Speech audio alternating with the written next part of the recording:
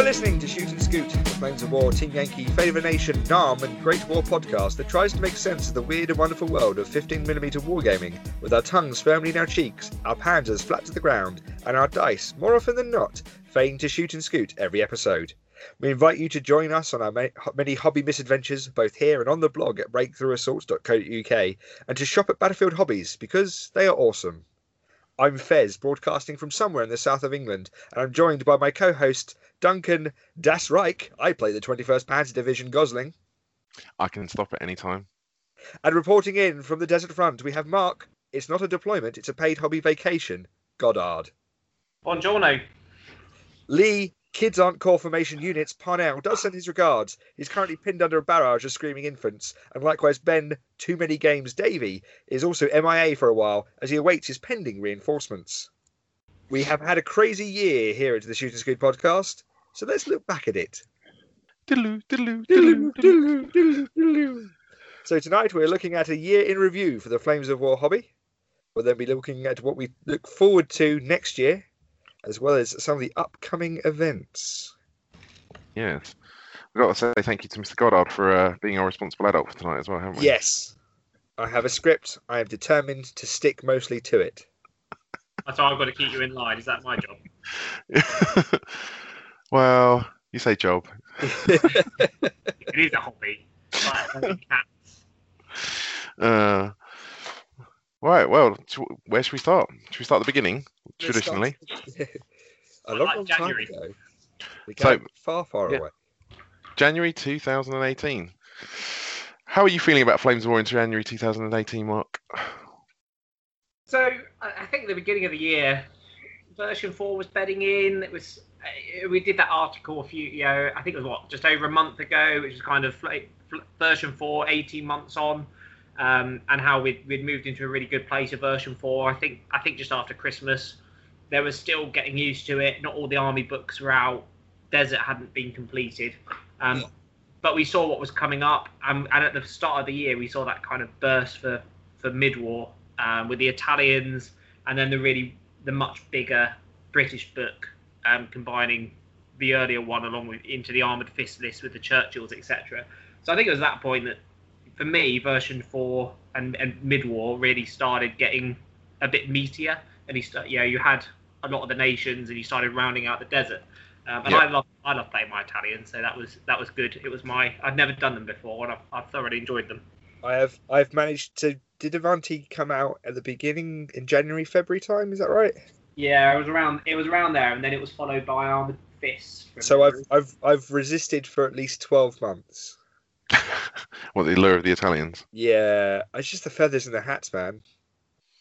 I started off, I was like, oh, well, I've got my German, I've got my DAC, my Africa Corps, and I can take one platoon of just, is it Bersaglieri? I can't pronounce it. Bersaglieri. Bersaglieri. Yeah. I can take one platoon of the Italian infantry, and they look really ace as a little painting project, just something different with their, rifles running across the board.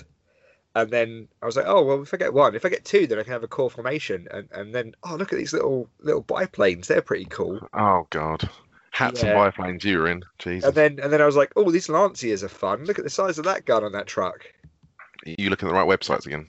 That is how it starts. See, I thought the same thing. I thought, oh, here's a nice, fun way to get a big infantry platoon into an expensive German list, and then it snowballs. And then you see the assault infantry platoon, and you're like, they're amazing. Oh, but they're only a support unit, so I can't have them in my German list. So, I use some German tanks as a support for the core formation of Italians. And, so I'm going to have fun. I do have to say, having seen them on the table, like, the Italian armies look cool as well. It's got all the quirky stuff, and I don't think they're not gonna suit my play style at all. No, they will. They're like your Egyptian infantry. Oh, just running forward, the subpar tanks. I mean, what is more Fez like? That is true. To be fair, I haven't actually ordered any of the tanks. Mark, sell him on some tanks. No. Yeah, that's the thing. Everyone does tanks. I just want to do hordes of Italian infantry with some gigantic guns in the background. Good work. Flamethrowers. You know. So you're literally fielding the Russians, but with feathers.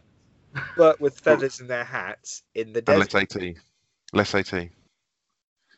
You know. Far less AT. Well, true. I do love the Semoventi though.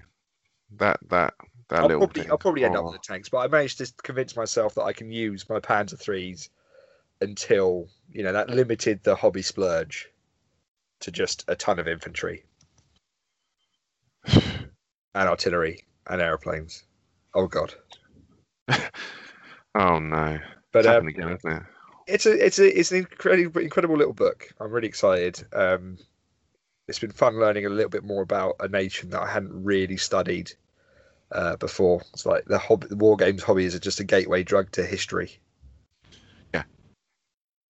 I mean, I have to say that for me, that early period this year was all like Mark said about the rounding out of the mid-war desert. I think it's been really a fantastic sort of sub-period, if you like, of the game. I've had some really great games. And then we got the nice insanity that is Armored Fist. Yeah. I mean, that was needed, probably. Yeah, I agree. And Battlefront said as much at the open day. You know, it was limited by what they could put out initially. In retrospect, if they could have put it all out, they would have. But hey, you know, it's here now, and the Brits have got a, you know, it's a big book actually. Once it's all together, it's, you know, it is a shame it came in two waves, but I think they've taken that on. You know, they've taken that on board. But actually, when you take it together, there's still some really interesting lists in there. The Churchills, I still like the Churchills of a rifle company. I enjoy playing that. And Valentine's with a 4+ to hit and not to be sniffed at. No, that's very true. In fact, I still haven't actually played with my Brits yet. They are actually deployed on a board because I was using them for a photo shoot for an article before I went away. So they're still in the garage, set up, ready for a battle that has been delayed by 7 months. So they're probably fighting against gigantic invading mutant spiders right now. Probably, or that's assuming the wife hasn't just shipped all my hobby out while I've been away and come back to hi. Yeah. Clear Come on, find it. Fez, what have you done with Mark's toys? Nothing. Absolutely nothing. Definitely not on eBay.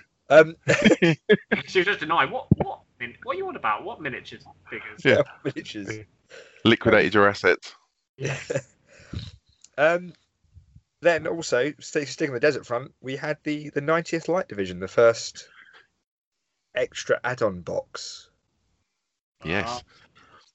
The first list controversy of version 4. Well, yeah. I mean, there's no getting around it, but it was still a lovely release for me.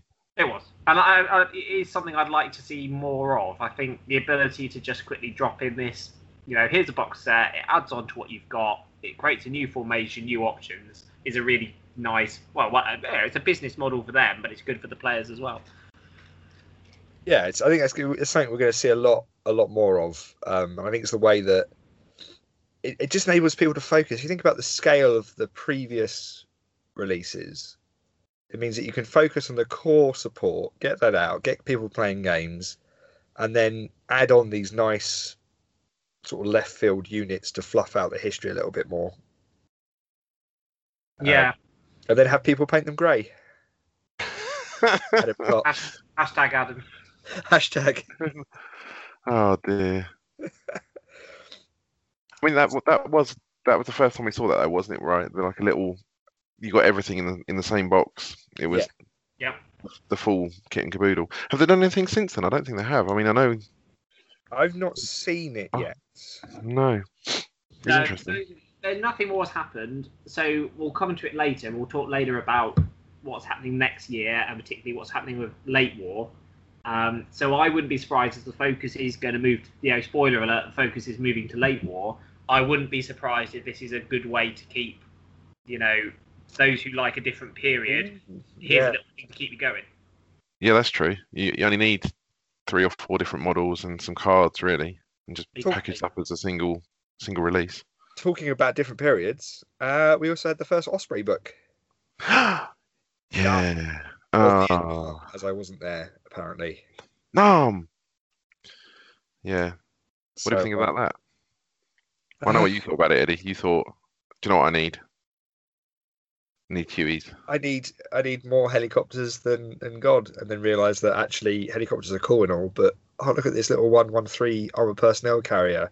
Wouldn't that be cool to have a little army of those swanning around the board? Yep.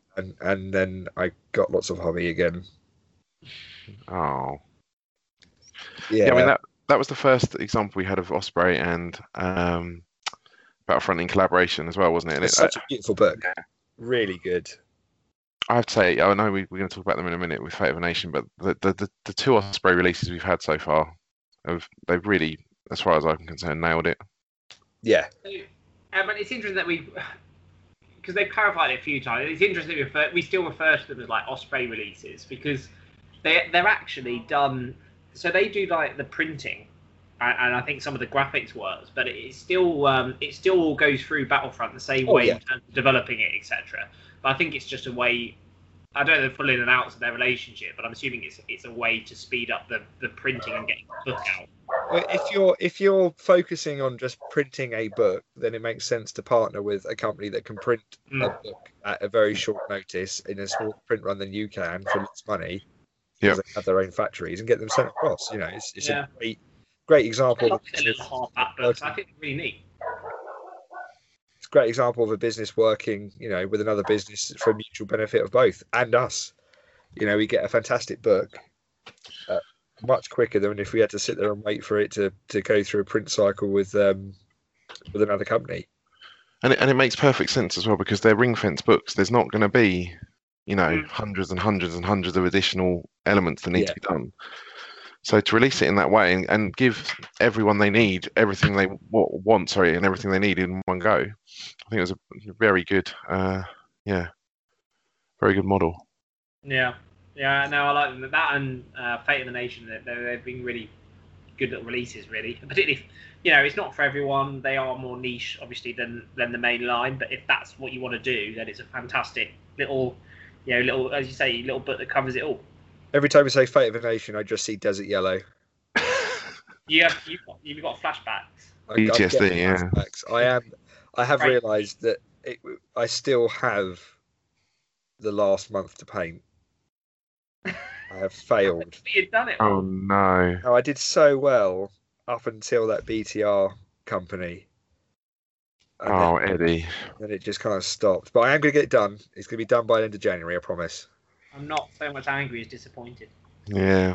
All that hard work on T-34s. Oh. I know. It just took too much out. I just, sprinted at the start of the marathon, and then my legs turned into T-34 tracks.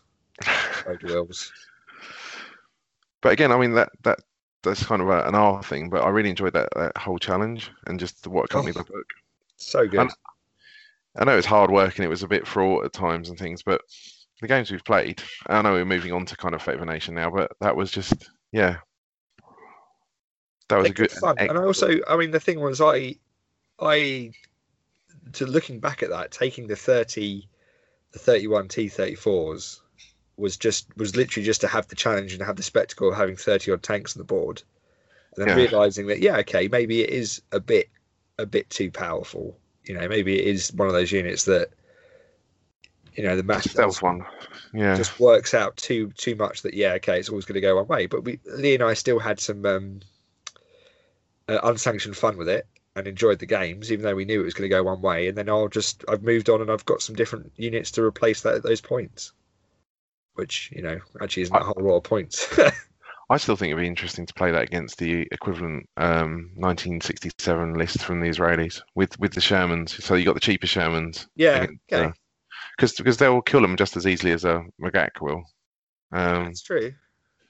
I think that would be interesting. I think that was the thing that we didn't see coming with the T-34s was just you can't kill them fast enough, and therefore they are a thing. Yeah, we took such two polar opposite list constructions and put them together. Yeah. Two different ideologies.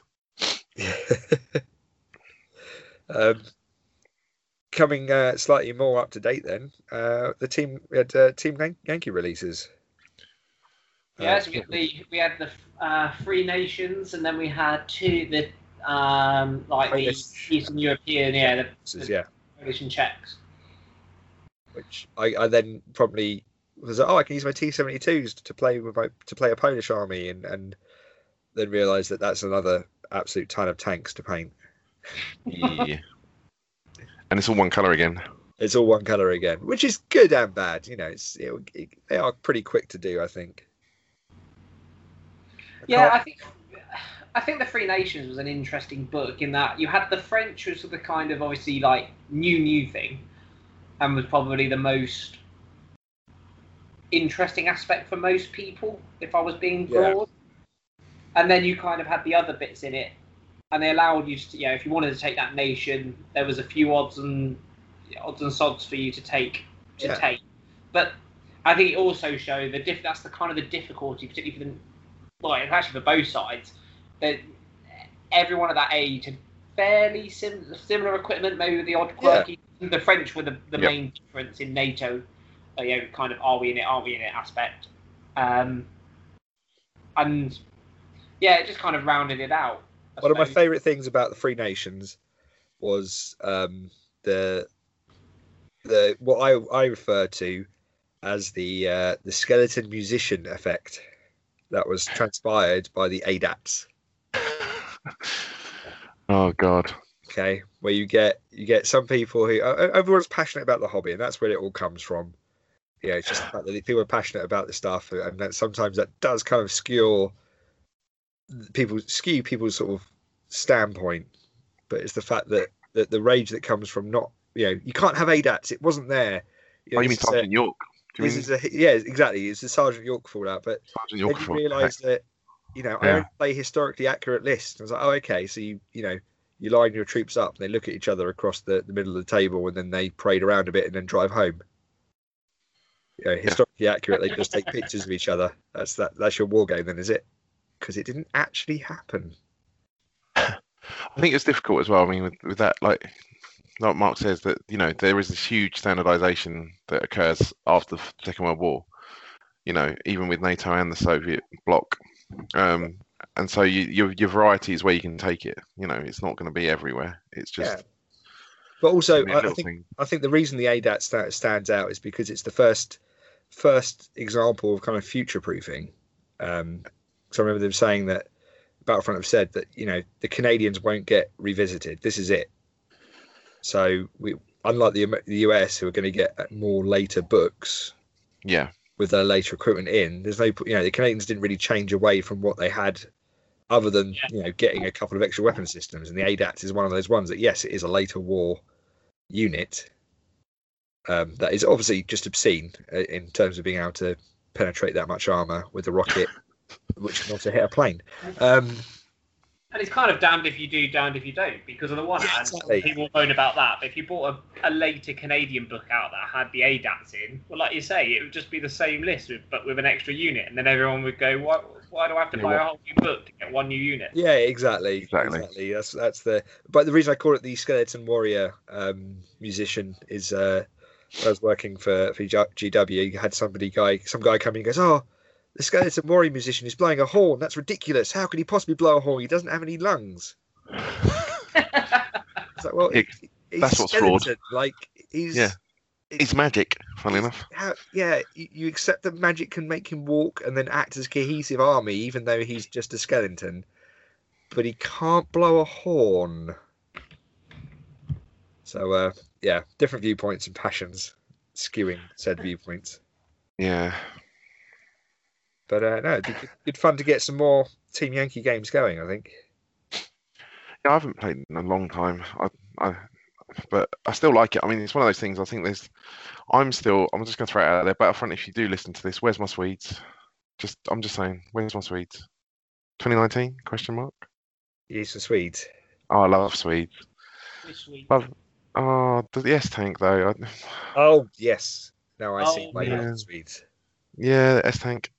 But I think that it's one of those games I think that lends itself as well to a narrative style of play where you're agreeing almost a scenario in advance and you're choosing the sides and that kind of thing. I think that, I mean, we could go on endlessly about Milan spam and BMP spam, and it's just pointless. I think it's one of those things that you either accept, you have to accept it exists, but you don't have to accept it to play it. If that makes sense. No, exactly. It's like the T34, T34s. It's about self-monitoring for the people that you're playing games with, and everyone wants to have fun. And if you come across the all winner be all win all list, then okay, that's great, but it's going to get boring. And I think there is enough in those books as well to create that. And you could have some really interesting linked games and things like that, because it's one of those things that it's quite that whole period is quite heavily documented. Yes. Where things were actually on what day, and plans and things and scope for what happened when, units that are coming over potentially. So I mean, you could have some real interesting stuff with just like, taking one sector like North Targ and just, fighting in and around the Low Countries and including that, or, in the South sector with the French and stuff. I think there's scope there. It's just, I'm not sure it's one of those games that lends itself particularly to a tournament. It's not an environment, just purely because, like you said, the standardization is fairly set and it's fairly. The puzzle's been solved to some extent. Now I think that the new books we've had this year have thrown that up a bit. Because like Mark, you did your Marines, didn't you? And your Marines have got like the toes on the Hummers and things, and the French has also, like I said, they're a bit quirky. French armored car companies. It's got a lot going for it. I think this year broadened it out. Certainly you've got more of an option than just going infantry heavy or heavy, or just deploying heavy tanks. You now got all the, obviously with plastic making it affordable, you've got all the M60s, you've got the, like I say, the Humvees, etc. there as well. So it has mixed things up a bit. Do you also think that there's a risk, sort of looking at this in a broader spectrum, there's a risk that people actually haven't played a whole lot of games with this stuff and are just believing the hypothesis and the math hammer, as it were, from reading forums and reading stuff that's out there from people who've played, and maybe not just trying stuff. I mean, and played in their play set, because different play groups do have very different styles and different terrain sets, and that can make a huge difference. Well, it's like, exactly. Read some of the posts online, you'd think that 4 Mardas are invincible and no one could ever kill them. you just charge them tigers. That's what works. Yeah, is that what works? Okay. That works. Strategy 101. Strategy 101. Take tiger. Strategy 102. Run tiger into Mardas. But I do like that. You're right, and I think that sometimes we are a bit quick to look at the 10% of people who report back on things. Yeah. And you've got to remember as well that nothing's in a vacuum. Yes. So even when people are saying stuff online, it's not necessarily, that's their personal experience, and it might be based on a handful of games. And like you said, Fez, that might be based on their own unique, like what they're playing, who they're playing it against, and what they're trying to get out of the game, and they're all valid things. But I think sometimes we just need to experiment a bit more as gamers and just think, well, go back to what's cool and see what we like. I'm looking forward to doing some really big. I've just had this idea of like, it would be really cool to have a massive, sort of a mega game at the Guildford Games Club with Team Yankee. Yeah. And get, some of these bigger boards out and have 5 or 6 6x4s joined together in interesting shape. And that is one thing. Ranges. The points levels, but just we talked about this before about the Battlefront, the quote unquote official points levels changing and shifting, and I think that maybe some more of that. I think we've seen it. Was it coming up this year? Is it 109 for mid-war, something like that? That's the US points. Yeah, that is the US points, but it does change things. It does, even if you're playing competitively, it does alter what the problem is. Because someone solved the 100-point problem or the 88-point problem, like 109 is different again. It gives you different tools. Yeah, it does. I don't think we'll see. I just don't see we'll see much of it in the UK. Maybe obviously I expect the GT will be, but I do see the kind of Battlefront points. I think it's more aimed at the Masters series in America, and that's their thing, and is great for them. We see, I think, quite a mix in the UK, whether it's a bit lower, like some of our events, or, I still think 100 is probably the kind of mean. We'll see. I've yet to see one announced for next year that's 109 yet for the UK. Can I not have 280 points? 280 points? Yeah, I want 10 tigers. Well, that's what I mean. It's like, I think, so say someone wants to run a 91-point game, that's different to an 88-point game. It might only be 3 points, but it changes what your 40% is that you have to have in reserve. Yeah. There's all kinds of stuff like that. I think exploring some of that flexibility might be interesting as well. I think there's some stuff coming up next year which is quite low as well. It's like 70 points, which again is going to, I think, change how things are approached. Yeah, who knows? Italian infantry might be the answer. Flamethrowers. Flamethrowers are the answer. Flamethrowers are always the answer.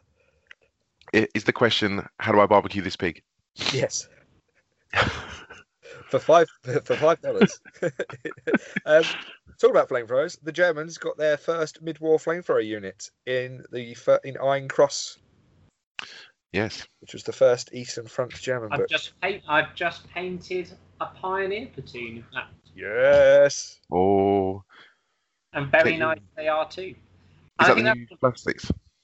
Yeah, and I think actually that's a good point. One of the things that happened this year. So we saw, as people have termed it, the kind of flexible plastics is the term that's going round. And, again, Battlefront put their hands up. The ones that came out with the Desert Rats were a bit, shall we say, underwhelming. Shall we use the polite phrase? How polite. Yeah.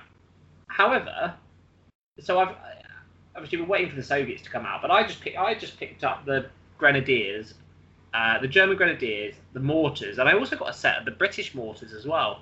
And you know what? I'm 100% sold on them. And it's not until I had an old pack. I've also literally next to me at the moment got an old box set that I've made of Pack 40s. So it's got the metal models in. Right. Yep. And in it, okay, I know they're crew, they're slightly different models, but there are a couple for the command stand of the kind of riflemen. Yeah. And when you compare them, I mean, they're worlds apart. The plastics are so much better.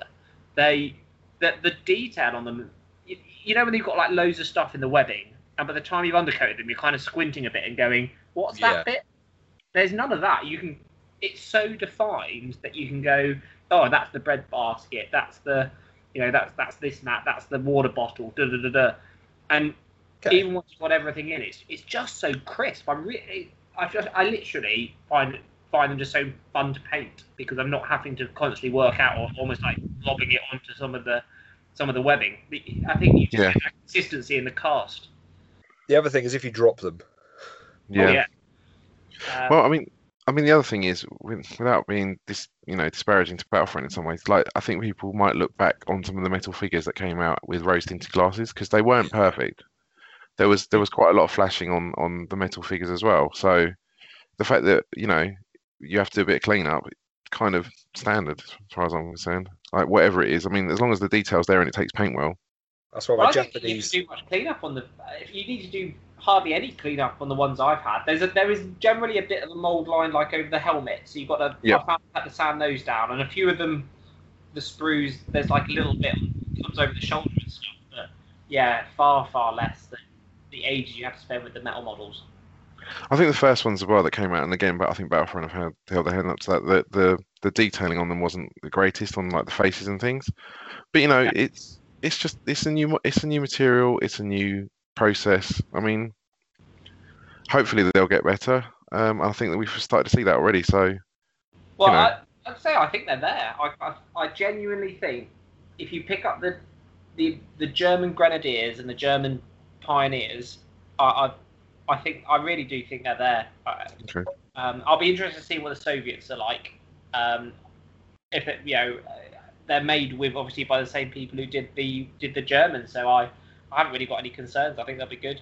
The Team Yankee ones, I had the metal ones when they first came out, but having seen the plastic ones, they're pretty spot on as well. Cool. So it was four books which combined to finish off the whole the Eastern Front for mid-war. What's your favourite list? We obviously we've spoken about them in the last podcast, Duncan and I. What's your favourite list from there, Mark? Well, I've built a so obviously I've been doing a lot of painting out here, so I haven't really had I haven't had a chance to play my Russians and Germans yet, so it's a bit hard to tell. But in terms of my cunning plan, I my cunning plan, I have my mixed. I've never done a mixed Tankobi before, so I'm really enjoying putting that on the tables. I've got my KVs, I've got my 20 Valentines. Looking forward to being wrecked by Marders, and then my infantry. I've got some lovely IL2s and stuff. So yeah, I'm looking forward to that. But I think it's a toss up between that and Hero Stroke. I think are my two lists of choice. Okay. And with the Storm Platoon, that's what I really like. I'm waiting for that to arrive because I've got some beautiful Stalingrad bases for them with the fountain. Nice. Yeah. It's painted and ready for them to go on. I just need the Storm group to rock up. Wow, that's going to look awesome. What makes the Storm group special? Because I kind of zoned out when the Reds came out first time round. It's just having so basically in old money they're fearless veteran. Right. But so I think you're hitting on two. Pretty sure I'm doing it from memory. 2+ to hit in assault. They're cautious, so they're 4+ to hit from shooting. They've got great motivation. They're a Swiss Army knife. Obviously, they're expensive, but you've got flamethrowers, you've got anti-tank rifle, mortar, heavy machine gun, and then a good number of stands as well. And it's just for me, it's the anchor that your Hero Stroke then form around. Right. So you just got that interesting mix, almost like this reluctant infantry, and then watch us lads, we're the elite, we're going to go after, and it just has a different aspect to the Soviets. I think you've got that massive. I like that you can take this massive blob, that image of behind the film Enemy at the Gates, that massive Russian infantry at the beginning. Yeah. And you can then also take these survivors, and if you want to have that elite Soviet army with lots of 4+, cautious. You've got the guns you can take, which are cautious. You can take your heroes with storm groups. It's quite nice. So you're gonna pick one of them off as Jude Law? That would be so. I'm intrigued to see what their 2019 objective is going to be. I'm sure it'll be late war. I'm wondering what. Of course, they're not all based on films because. Honest. Yeah. I'm wondering what next year's will be because I wondered if it would be Enemy at the Gates, but then that shit's kind of sailed. I'm hoping for some sort of Saving Private Ryan. Oh my gosh. Oh, coming off the landing craft. Yeah, cool. Well, I don't think they could get that. It's what they could fit on an objective, isn't it? I kind of wondered, could you get a Tiger with Tom Hanks with a pistol shooting at it? Oh, that'd be amazing. Or just Tom Hanks up against the wall. Like, with his... Yeah. Oh. Speaking of next year, segue. What are we looking forward to? Next year, late war. Late war. Tigers and Panthers and King Tigers, oh my! I suppose this is the big thing. This is the big thing to talk about because we're bringing this out. By the time this comes out, the news will have dropped about late war. We're on, we've been sitting here discussing this. We've had the news a little bit of a heads up so we can prepare some stuff, and there has been excitement abound in our little Facebook group. But the reason we get that, guys, is just to, listeners, so you know, is so that I can calm down and actually articulate my thoughts and feelings about the excitement that I have.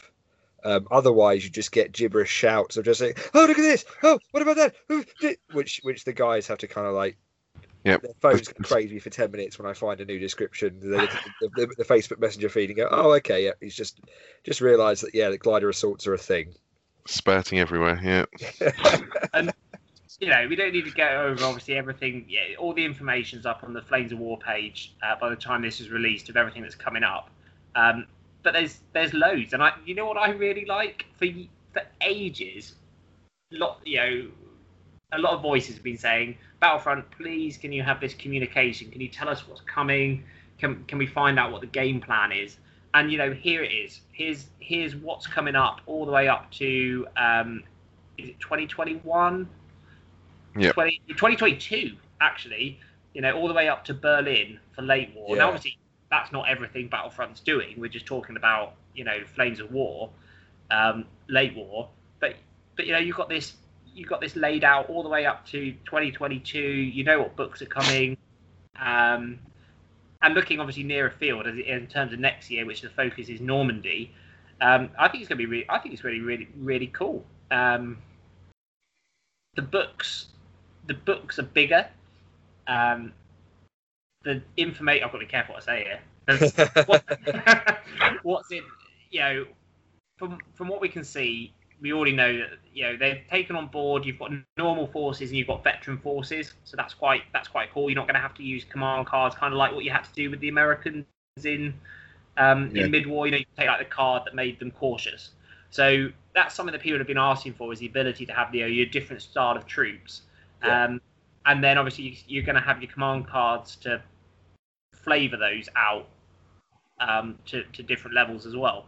I think if you like mid-war, you're going to like late war. How they're doing it. If you are, there's still people who aren't sold on the whole model of version 4, and I think there's that everything that comes back to, well, this is the journey.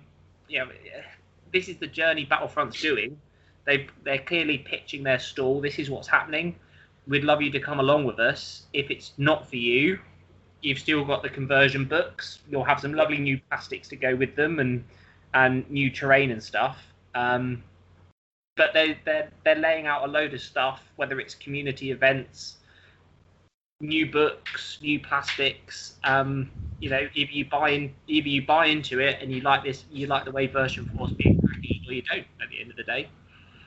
Yeah, that's true. Yeah, What's great to see is that they're bringing out 2-player starter set. Hit the Beach. We don't know what's in it yet, but it is a 2-player starter set along the same lines as the open fire set from version 3. Yep. So I mean that was great when that came out, and I think that's going to be great for recruiting new players as well, which is key. You see it, with Games Workshop all the time, how popular their 2-player games are, that you can pick up this really good value box. Yes, it's obviously going to be split with someone else. Obviously. Yeah. So I think that's really cool to see. And again, I think that would have been nice with mid-war, but they've obviously, this is the biggest area, and they have to get late war right because it is the most popular period. Yeah. Yeah. I think the other important thing to sort of look at is to realise it's the core of late war. It is. It's not the whole. And that's the thing I think people miss about the mid-war stuff, is when the book comes out, that's the core of that focus. It's not the be-all and end-all of everything shoved into one. And the core book coupled with the command cards gives you a little bit wider focus if you want, but it doesn't overwhelm people who only want to have the core available. If you just want to play with the book, you've got the book, and that's got the core list and the core mechanics for that particular focus. Yeah. Add the command cards in, you get some of the more interesting bits and pieces and possibilities that you can mix it up and then kind of tailor it towards one bit. If you have a particular interest in unit in history, you should be able to get there. But at the same time, it also leaves Battlefront wiggle room.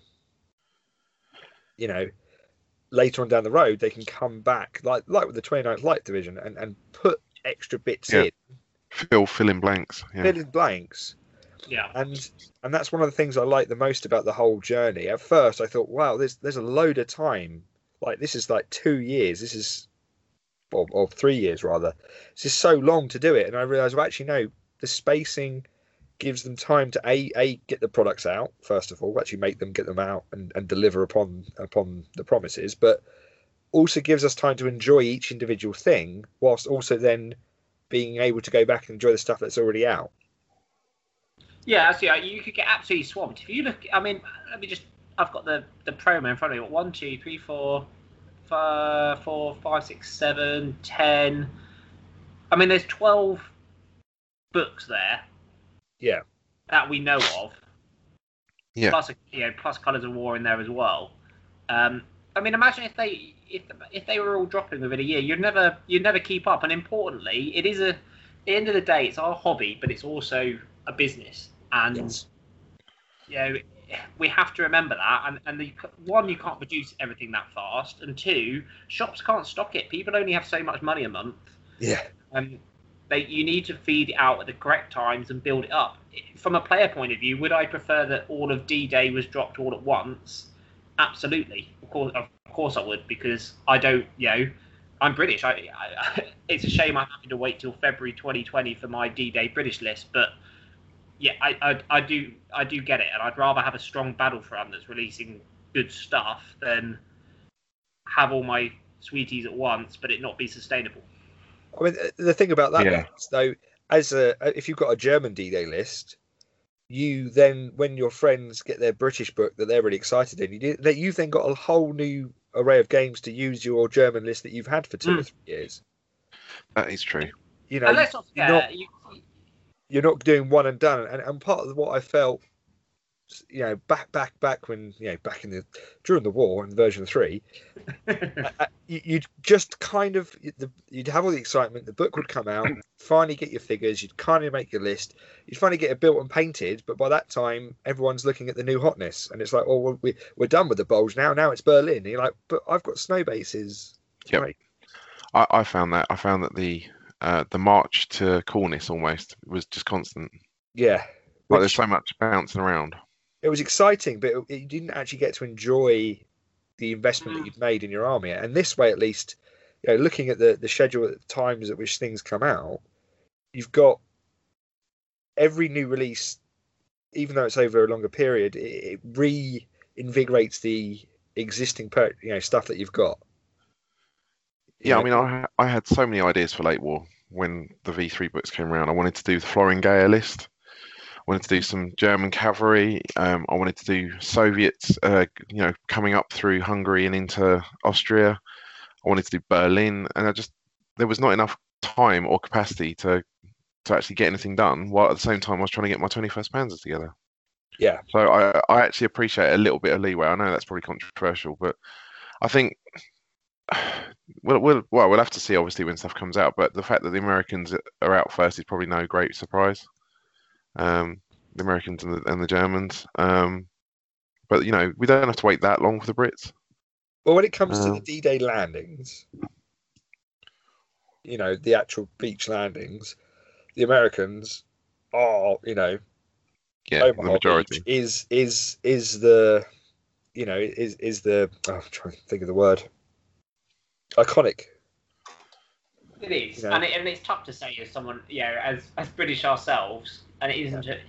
But that image of D-Day, and it might just be because of popular culture, is, Omaha and the Screaming Eagles. But equally, there's some fantastic cool stuff with the Brits that are going to come and Pegasus Bridge and everything like that. But it is the big the big initial market is the American landing.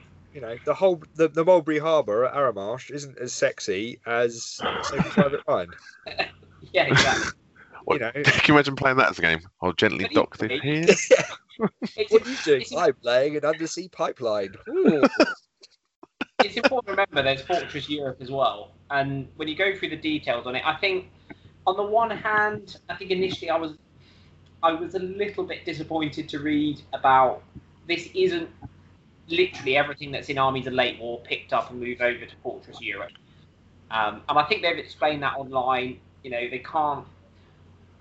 They can't spoil everything early up, but if you've got everything in Fortress Europe, and you're only doing a more limited, it is going to be a more limited range than what's happened in previous versions. Then why are you going to buy the Soviet book in? What are you going to put into the Soviet book that isn't already in Fortress Europe? But on the other hand, there is a great deal of stuff from mid-war and already out there that people have already invested money in and saying, well, here you go. You can now use it in late war, so you're not going to see, your iconic later war units like your Jagd Tigers and things like that, because they obviously need to keep those back for the releases. But are you going to be able to use your Panzers and everything that you've already got, and your armored infantry, your Valentines for your Russians, your T-34s for your Russians, because they're already out and people have already bought into it with late war. They're saying that here you go, use this as a kind of stopgap so you can still play the Russians. And I think there's a little bit of feedback of what happened with mid-war, where everything had this hard stop because it was completely reset to version 4. And lots of people were going, well, I can't play Eastern Front. And it's taken me 18 months since version 4 came out to be able to play Eastern Front. Here you go. It's not perfect, but there's stuff to keep you going. But can we just touch that on that a minute? So are we saying that Armies of Late War becomes like Desert Rats next year, or does it go on? What do you mean? So with the new books that are coming out, obviously for Normandy and what have you, will we see like they be compatible with the Armies of Late War, or does Armies of Late War? I'm just thinking because obviously Armies of Late War's got Brits and Russians in it, and so Armies of Late War, in terms of what's out at the minute, will end unless you want to play. I call it, but a bit tongue in cheek. I call it version 3.6 or about 3.8. Okay.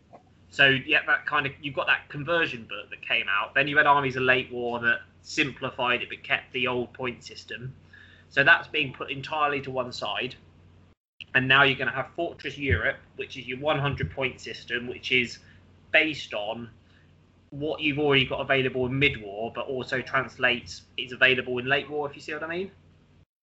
Yeah. So it's a completely separate aspect that is a little bit of all the forces, and is going to particularly, because your Germans and your British are going to get beefed up pretty quickly, but it's going to allow you to it's going to allow you to play, particularly like the Soviets that are going to take a lot longer to come out. It's going to allow you to play those, and the British, which don't come out till 2020. It's going to allow you to play them. Okay, you're not going to have everything, but you're going to have the stuff that was more in kind of early late war. Yeah, so you can play D-Day plus 10 using the late war books. Yeah, kind of. But with that, what I'm saying is though, obviously, if we got this Normandy book for the Germans, is the German listing the Normandy book? Are we expecting it to be compatible with late war, Armies of Late War, or is it going to be something completely incompatible? So you won't be able to cross over. During that period. No, so Armies of Late War is will become a legacy. A legacy product. Okay, yeah. Because it's in the wrong point system. Yeah, exactly. That was what I was thinking. I was wondering if there's some kind of. There's no way to push that into what's going to become full version 4 Late War. It's Fine. drawing a line under it and starting again. So Fortress Europe is going to be your essential stopgap in a way product. Yeah. Kind of, because all the stuff in there will get fleshed out by the individual books, but it's a get you by with the early late war stuff so that you can play with the new stuff as it comes out, kind of thing. Yes, and then absolutely, and then your books are going to come out that beef everything up and are themed by theatre. Yes, I really like that, and I like that for two reasons. First of all, it means that obviously everyone can play with their army straight away, so that you're not having to sit there and wait, like you said, 18 months for whatever your Eastern Front stuff to come out. But also, being early late war, it keeps your games way more themed, and allows those early late war units to shine. I mean, there's nothing worse, in my experience, like rocking up with a D-Day list and going, I've got my Sherman M4A1s, and I can't really deal with your IS2s. That was exactly what I was thinking. Yep, the IS2 creeping up around the corner. And of course, later on, you'll be able to have whatever max ups you want, because it's all late war and it all they've said that it'll all work together. But it helps, especially the newer players. I think it's going to help everyone kind of go, right, I want to play this D-Day stuff, and instead of going out and buying a late war book and going, it guides the history for the new gamers who aren't necessarily historians, who don't know the difference between M4 M4A3. Easy Yeah. 8 to the A1 to the welded Yeah. chassis to the cast hole chassis, that kind of stuff. Actually, it's quite. I like the way, because Ben's always said this, hasn't he? That actually there's more like 6 periods of Yes. the Second World War, and actually we're now entering almost the kind of, like you said, early late war, which is like very close to what we've already got in V4 already. Yes. There's tweaks, but nothing overly radical. There will be, stuff that we haven't seen, but it won't be like going from 1940 to 1944 all of a sudden. Yeah. We've got Shermans, we've got M10s, we've got, Stuarts and stuff like that. And on the German side, we've got Panzer IVs and Panthers, and, it's not going to be a radical shift. But no, I like the way that they structured that. I mean, I think you're right. They've got to get it right. The late war is the most popular period, I believe. Yeah, it's like in my Space Marine. experience. Yeah, and I think Normandy as well. Just the people I've talked to within my gaming circle, Normandy's a big deal. Yeah. It is. So, as much as I'd like to dip my toe into some Eastern Front stuff at some point, I think that Normandy is probably going to be it'll be a good barometer for how late war's going to go. And I think it's nice from the info we know. It's not just going to be, oh, here's a book. It's got some kind of core lists in, and here's a command card. They're big books, and they've also got the stuff that themes it to the theatre. So you're going to have. Do you remember you had the Normandy Battles book? Yes. So from the info that's been released so far, it's moving towards the lines of that. So you're going to have the rules for your beach landing and your beach landing scenarios. You're going to have your airborne assaults. You're going to have how you fight bocage fights, and all of that's going to be in there. So it's going to be this. Not only is it going to be the lists, it's kind of an expanded book that's going to give you, some really cool stuff to play unique to that theatre as well. The other thing I like about the spacing is that it also gives us time to not forget about mid-war. Yeah, I mean that is important. I have thoroughly enjoyed my mid-war adventure, and I'm not really ready to completely let go, I think. And we know Para, that's something next year. There's still mention about the that they haven't forgotten mid-war and that the Paras are coming. Nice. So that'll be cool to add those in. And I hope to see more of the kind of 99th Infantry box sets. Suddenly rock up. Here's an extra set of models. Here's some cards, and it creates a whole new formation and gives you more options. I'd love to see some bits for Italy as well. Italy's. I've never done it, but it's always been one of those things that's my jam. Like I really love just the kind of, it's the proto D-Day, and just how it was used as a testing ground for so much, and the way it was fought in this kind of prolonged. It's almost like a siege, I guess. But Yes. I'd be really amazed to see something come out for that. I know that's wild speculation and wish listing, but it's kind of its own little thing. Again, going back to the 6 periods of World War II, Italy's like its own little microcosm in a way. It's nothing. It's like nothing else. But I'm pretty excited for late war. I'm excited for my mid-war projects at the moment, and I'm lucky to some extent. I've got my 21st Panzer sat there. I just need to make sure its viability in late war period, or just to expand on bits of it. I've got stuff in boxes that I can add to it and things, and I'm sure there'll be new stuff coming out that will go, ooh, like the old Brumbar Assault Company. Love that. Yeah, because that was in the what do you call it, Atlantic War bit, wasn't it?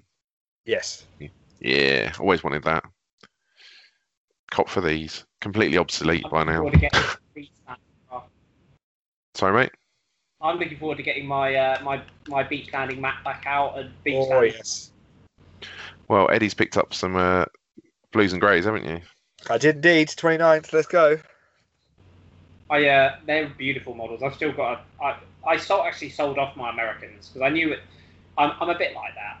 There's going to be new shiny Americans, and I always knew late war was coming this year, so I did sell off my American collection, but I kept the beach troops because I think those were just some fantastic models with all the beach around the beach defences and stuff as they were moving up the beach. So they still got pride of shielding from eBay. Well, I had the models from V3, because I missed the release of all of Fortress Europe the first time round. I kind of joined after that. So by that point, everyone's focus had kind of moved on, and they never really had the impetus to get them done.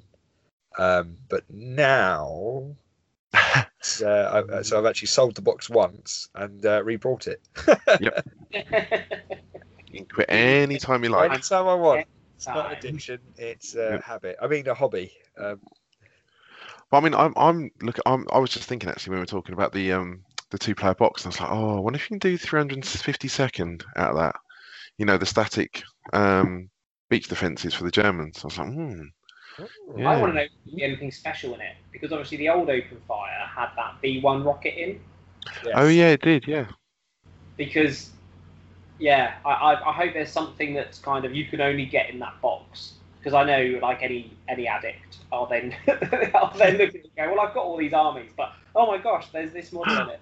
What about the guns that point to Hock? And the Rangers. Yes. That would be a really good box set, wouldn't it? That would get people to buy it. They'd be like looking at it going, oh no. Yeah, that stuff like that is just, it's cool. I mean, it's the stuff that sticks out as well, isn't it? You know. Yeah, you could do an airborne Band of Brothers, couldn't you? Like the attack on the guns at Burcourt Manor, was it?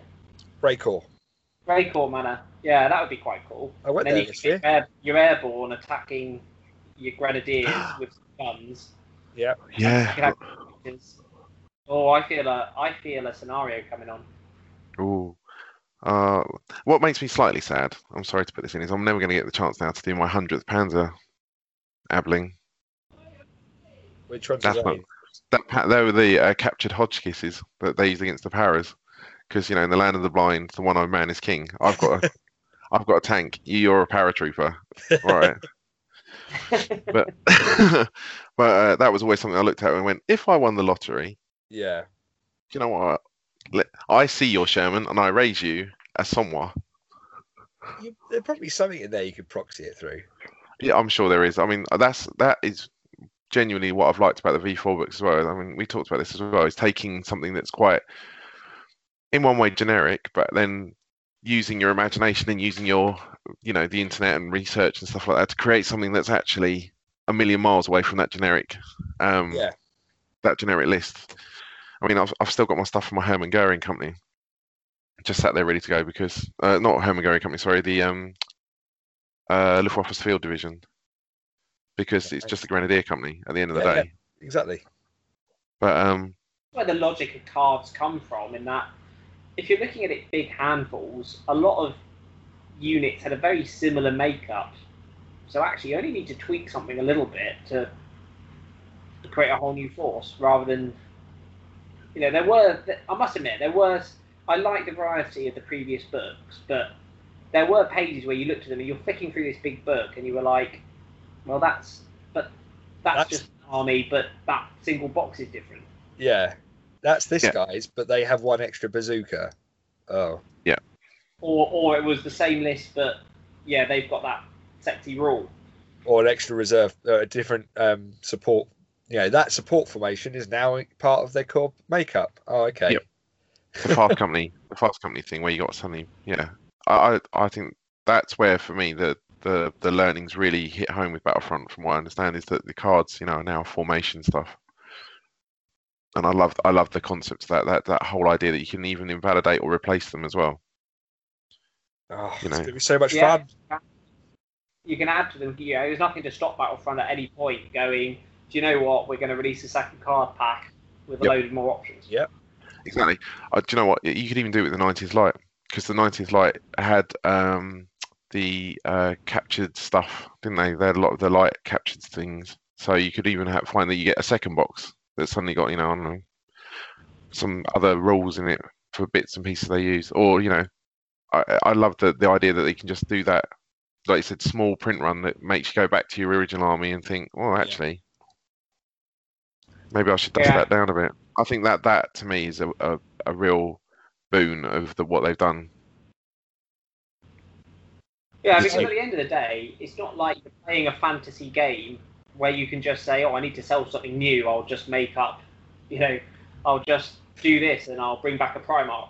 Primaris Tigers. Yeah. Exactly. So there's only so much you can produce. There's only so much you produce. You've got to be clever how you do it. Yeah, I mean, being the hobby hipster that I am, I mean, I'm always going to look for those, odd things. Yeah. But even then, I mean, I was thinking about this actually with the 21st Panzer because they had captured 122mm Soviet guns, and I was like, well, I'd just use the Soviet gun models. Just count them as the 105s. It doesn't matter. I mean, I think we get too fixated on, it's different and it's different. It's not. It could just be the same. It can just be the modelling thing. Just looks cooler. Exactly that. So. Although I did have to take a pause when I saw someone online who was going, well, you know what? I'm going to use the captured KB card, but I'm just going to use it as a Tiger. Yeah. Tiger. No. Oh, because it's much cheaper. Feds, away from the edge. Come back. Well, no, I mean, at the same time, you can sit there. It's the whole justification as to why, you could say, oh, it's a Tiger, but it's freshly repaired, the crew aren't that good, and it's an ad hoc thing. But it's whether or not they're doing that because, that's a cool story that they want to tell as part of the storytelling element of the game. Which is better. Just because they want to min-max Tigers. Yeah, absolutely. In which case, buy a KV1 and paint it. That's a way cooler story. As I say, it's everyone's hobby's different, but yeah. that one did make me count to 10. So, gaming for next year. Yep. I've got a little list of the first 3 months worth of events that I know of in the UK. If you are listening in the UK, we've got the 5th of January is a Fate of a Nation event at Entoyment down in Bournemouth/Poole. 70 points, isn't it? Is it 70 points? Yeah, I think Jersey's put that on. There's a Facebook event for the event itself. Okay. I believe it's 3 games of 70 points, which I thought was quite interesting. It's going to be very tight. It's going to be very tight. I mean, I'm looking at my T62s going, maybe this isn't for you. But, again, it's just variety. Yeah. It's made me think about stuff again. But, yeah, that's going to be cool. And then the weekend after that, on the 12th of January, Flames of Fez. We all know what that is. Who's running that then? Just this guy. He's I don't know. Likes hats. Yeah, likes hats. He likes burning hats, apparently. Is he Turkish? Yeah, so 96 points. If you can make it, please come, because I've just received a very, very generous, not so much a delivery, more of a supply drop. My father was very bemused when he gets a knock on the door, and it looks like he's taken in enough stock to start his own wargame shop of terrain from our fine friends at Battlefront. So we're going to have some absolutely gorgeous boards to play on. And when you couple it with the fact that we've already got existing Flames of War terrain, this event technically has, trying to think, probably have to cap it at about 40 players if everyone turned up. Because we can probably do about 20 boards worth of scenery. Wow. And space to play at the club. So there is now pretty much no limit to how many people can come. I think we've got about 13 players all signed up. I have yet to finish off writing the rules pack, and I'll fire that out to everybody later on. But it's going to be it's not a tournament. It is definitely an event. So we're trying to celebrate all parts of the hobby: background, modelling, painting, and also storytelling. And there'll be some interesting stuff I'm going to work on in terms of which unit's going to be getting bonus citations for holding out against all odds. Ooh, very good. And I know because I know what got sent through, and I know you've got some cool trophy as well. Yes. Ideas. Oh. Yeah. So just to make things a little bit different. Yeah. A lot with the with our patented prize draw, in terms of everyone can be a winner, but even if you've just turned up to play. Yes. yeah, so to take the focus away from just annihilating someone in the gaming to get the big trophy prize, the big cash prize. We don't do cash prizes. Oh, yeah. There's still advantages yeah. to winning. You get more tickets, but doesn't mean tickets, it doesn't mean you're going to walk away with a big prize. Yes. So all the prizes will be raffled out at the end with raffle tickets. So even if you just turned up and had a good day's fun, you can still walk away with a nice new shiny box set of various great things. So if someone was to want to attend such a glorious tournament as that or event as that, how would they do it, Fez? They would email me at fez@breakthroughassault.co.uk telling me that they want to turn up to the event, and then I will send them out the event pack, which would explain exactly where and when and what to bring and what to expect, and how to pay. It's going to be £12 a person. All the money, he says, as it's going to be millions. I basically aim these events to break even. If there is any extra profits, that goes into the Guildford Games Club, because they are very kindly letting us host it at their Games Club in Guildford. He says. Do you reckon if I linked to Skype, you would just move models around for me? I could just kind of, I am an officer after all, so I could just, I am, you there, put that over there type thing. Wave through delegation. Robo Mark. We can have Robo Mark. Robo Mark. Yeah, here's my broad strategy. Win, Fez. What was that? Charge the That would be so unsettling. Like just an iPad. Like if you housed it on the pouch in your stomach, so you look like the guy from Teenage Mutant Ninja Turtles. Yeah, exactly. Krang. You could be Krang. You've got that Frank theory where Sheldon just sits in his room and he puts his iPad on like a robot and it moves around and he's talking to everybody. Yeah. It'd be like that. There you go. Do you know what? I would pay good money to see that. That would be fun. That would be funny. Oh, it's going to be good. It's going to be a good day. So that's January. That's January. What else is there? Next up in February, we have the 9th and 10th at our fine friends Battlefield Hobbies. They are hosting Corivory, which is going to be late war from the Forces of Warbook and other conversions. So it's 1750 points. Okay. And but in true Corivory style, you have a 500 point list swap. So, I like that. Yeah, I really do. I've got a really nice comet list that I've written up, which is basically if I'm against infantry, I take this list, which has Crocodile Churchills in. So how does that work then? So talk us through the premise. You write a list. You write your list for 1750 points, and then you decide, okay, I'm going to focus this list to fight in this kind of terrain because there's lots of different boards at Corivory, or against this type of opponent, and then you're allowed from that list to take 500 points and essentially delete 500 points worth of units or upgrades, and then start those again in list B. Okay. You come to the table. You'll come to a table. Each table has its own mission at Corivory, so they theme the missions to the boards. Okay, that's good. You're allowed to know your opponent's formation type. So I walk up and go, "Hi, I'm Eddie. I'm playing a comet tank list." And your opponent will say, "Oh, I'm playing infantry, 29th Grenadier Division, whatever."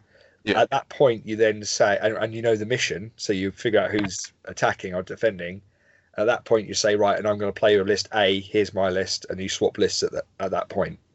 Oh, okay. So your list is vetted and your sideboard is vetted before the tournament. Yeah, it's not really a sideboard. Right. It's list A or list B, basically. Sorry, yeah. I mean, but I'm assuming that you can't diverge too much from list A. Or whatever it is, you've got the same. It has to be the same formations. Yeah. So you can just take something different in it. So, for example, it's easier. I think it's actually easier to describe in mid-war. If you could say, right, if I'm playing Soviet, say I'm playing a tank as a Tankovi. If I think I'm coming up against a massive infantry list, I've got a list with a load of Zis guns in support. But if I'm coming up against a tank list, I've got some. I'm not taking those, and I've actually got a set of tank killers. Yeah. Oh, okay. So right, I'm with you. I've got comets with crocodiles and 25 pounders, in one list, and then if I'm going against tanks, I drop the 25 pounders and the crocodiles out, and I put in some M10s and a motor platoon. Gotcha. Okay. The motor platoon is just to go hide in a building and laugh at tanks as they can't assault. Okay, that is an interesting I like that. It's 2 days. Battlefield Hobbies are amazing hosts. It's a fantastic venue they've got up there. So I'm hoping. Well. Sorry? Big shop. Oh, yeah. Oh, God. Oh, yeah. Oh, no. That's not good for you, Fez. Well, it's not to pick up bits and pieces, because they have a fantastic backstock of just bits and pieces and, old blisters, Old blisters, a great coat infantry, and they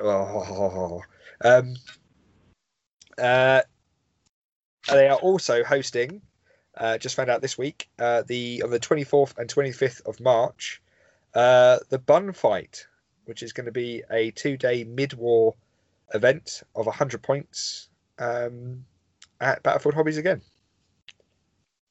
And do we know any more details on that at all, like in terms of? So all we know is that there's going to be. So it's all command. So it's a pretty open event. You can bring a Allied and Axis list if you prefer red on blue matchups. But they're going to try. So the priority for the first 2 games is going to be red on blue, and then it's going to be by standings. Right. And there's going to be. It's not going to use straight battle plans. There's some cunning idea, I think, with. All right. Having stance cards, but they haven't. There's details to follow. Yeah, so it's called. Sorry, I do apologise. It's called Bun in Grad. Play on Stalingrad. It's a 100-point mid-war competition on the 23rd and 24th of March at Battlefield Hobbies. It's £30 per player, which includes lunch. 100 points mid-war Flames of War. There'll be 5 games, 3 on the Saturday, 2 on Sunday, 2.5 hours each. Missions will be drawn each round, attacker and defender decided by players playing a stance card at the beginning of the game. Normal Flames of War scoring. If a player wishes to bring an Axis and Allied list to prevent blue on blue games, they may do so. But that's pretty much it, I think. Looks like a standard. Yeah. Trying to avoid blue and blue for the first 2 rounds, and after that, the draw will be based on scores. I don't know what to bring. I've got so many lists waiting to be played. Yeah. Well, that was the idea behind the going back to Flames of Fez, which is strictly red on blue for the whole weekend, whole day. That was the idea behind the Iron Fez competition. Oh yeah. In that you went, you go, right, I'm playing Germans, and I've got three Axis lists that I want to play. Well, I'll just play all of them as long as they're different formations. Yeah, you can bring 3 different lists, can't you? Yeah. Yeah. Which is the idea there is for people who have collections. So if you collect DAC and you have loads of DAC tanks, load of DAC infantry, load of DAC support, you can then have 3 different DAC lists and play with your whole collection on the day. It's not designed to be like, oh, well, I want to play, beardy, min-max Russians, and then I want to play British infantry, and then I want to play something else. There's not quite the idea of the Iron Fez. It's for people who have a collection that they want to use. Right. Okay. And are you saying what they have to? So if you submit list A, B, C, are you going to say right? Yep. You have to play this one in the first game before matchups. This one in the second. This one in the third. Yep. I'm going to be rolling dice. Cool. That was good. Oh, maybe we should have a contest. What, a dice off? Yeah, street dice. Street dice. Oh, yep. What's that like? Oh, it's like normal dice, just outside. Bring a jumper and get chilly. With less facilities. A bit more third world. Yeah. No, I'm really excited for Flames of Fez. It's going to be a really good, different day. Just more an event than just a straight up tournament. And it's going to be the first of many next year with our partnership with France and the events. So much terrain. Thank you, Battlefront. So much terrain. Now we're going to have to hold a lot of events. We are. Well, I mean, I think if we get enough people who are local to Guildford, I can easily run at least one a month. Bloody hell. Does that mean we need to take out some kind of... Your ego's writing checks your body can't cash? Well, it's more my ego's writing checks that my work schedule can't cash. But Well, I'm contemplating another Crawley one at the back end of next year. ooh, So probably after the summer, I would guess. nice. But I think Lee's got some thoughts around possibly Fate of a Nation, hasn't he, as well? So Yes. Oh, so good. So I'm gonna. We're still planning to do a Stalingrad one. Ben's looking at that, but probably it was going to be earlier, but he wants to obviously have the city fight scenery out. Yes. So I think yeah, we've got to talk about the new year, but I think that's kind of April time. And then I'm gonna do something in the summer, maybe linked round Late War coming out.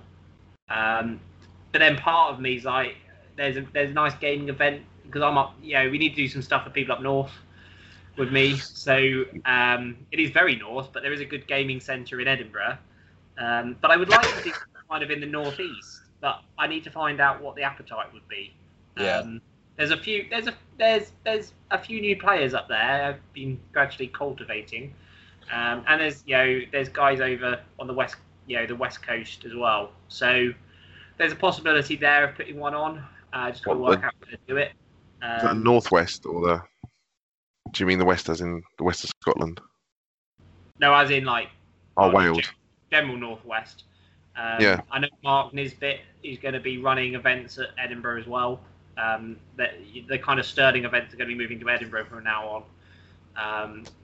And then Richard's going to run a Team Yankee event as well. That's in Dumfries, I think. Awesome. Blimey. So it's nice to see some Team Yankee events going on.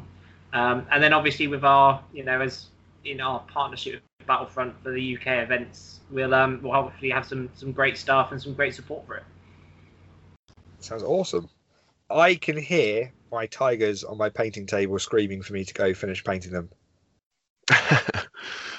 Yeah, I've got an angry box of Americans looking at me as well. Oh, and my T-34s. I've got a rifles platoon sitting here that needs to be. That's the final thing to paint. All right. I've got just over a month to go. Well, a month until I have to pack my room up, and I've got them to do. And I bought some of those, some really beautiful bases. I forgot. It's I think it's a Spanish company. I've forgotten their name. Bethesda. Yeah, Bethesda rural bases. Yeah, they are good.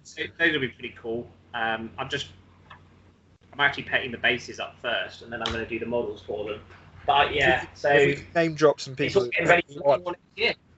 If we're name dropping people who aren't Battlefront at the moment, I'm just going to say big thank you to Adam at Dice of War for not only providing some amazing support for Flames of Fez, but also for just doing an amazing set of dice.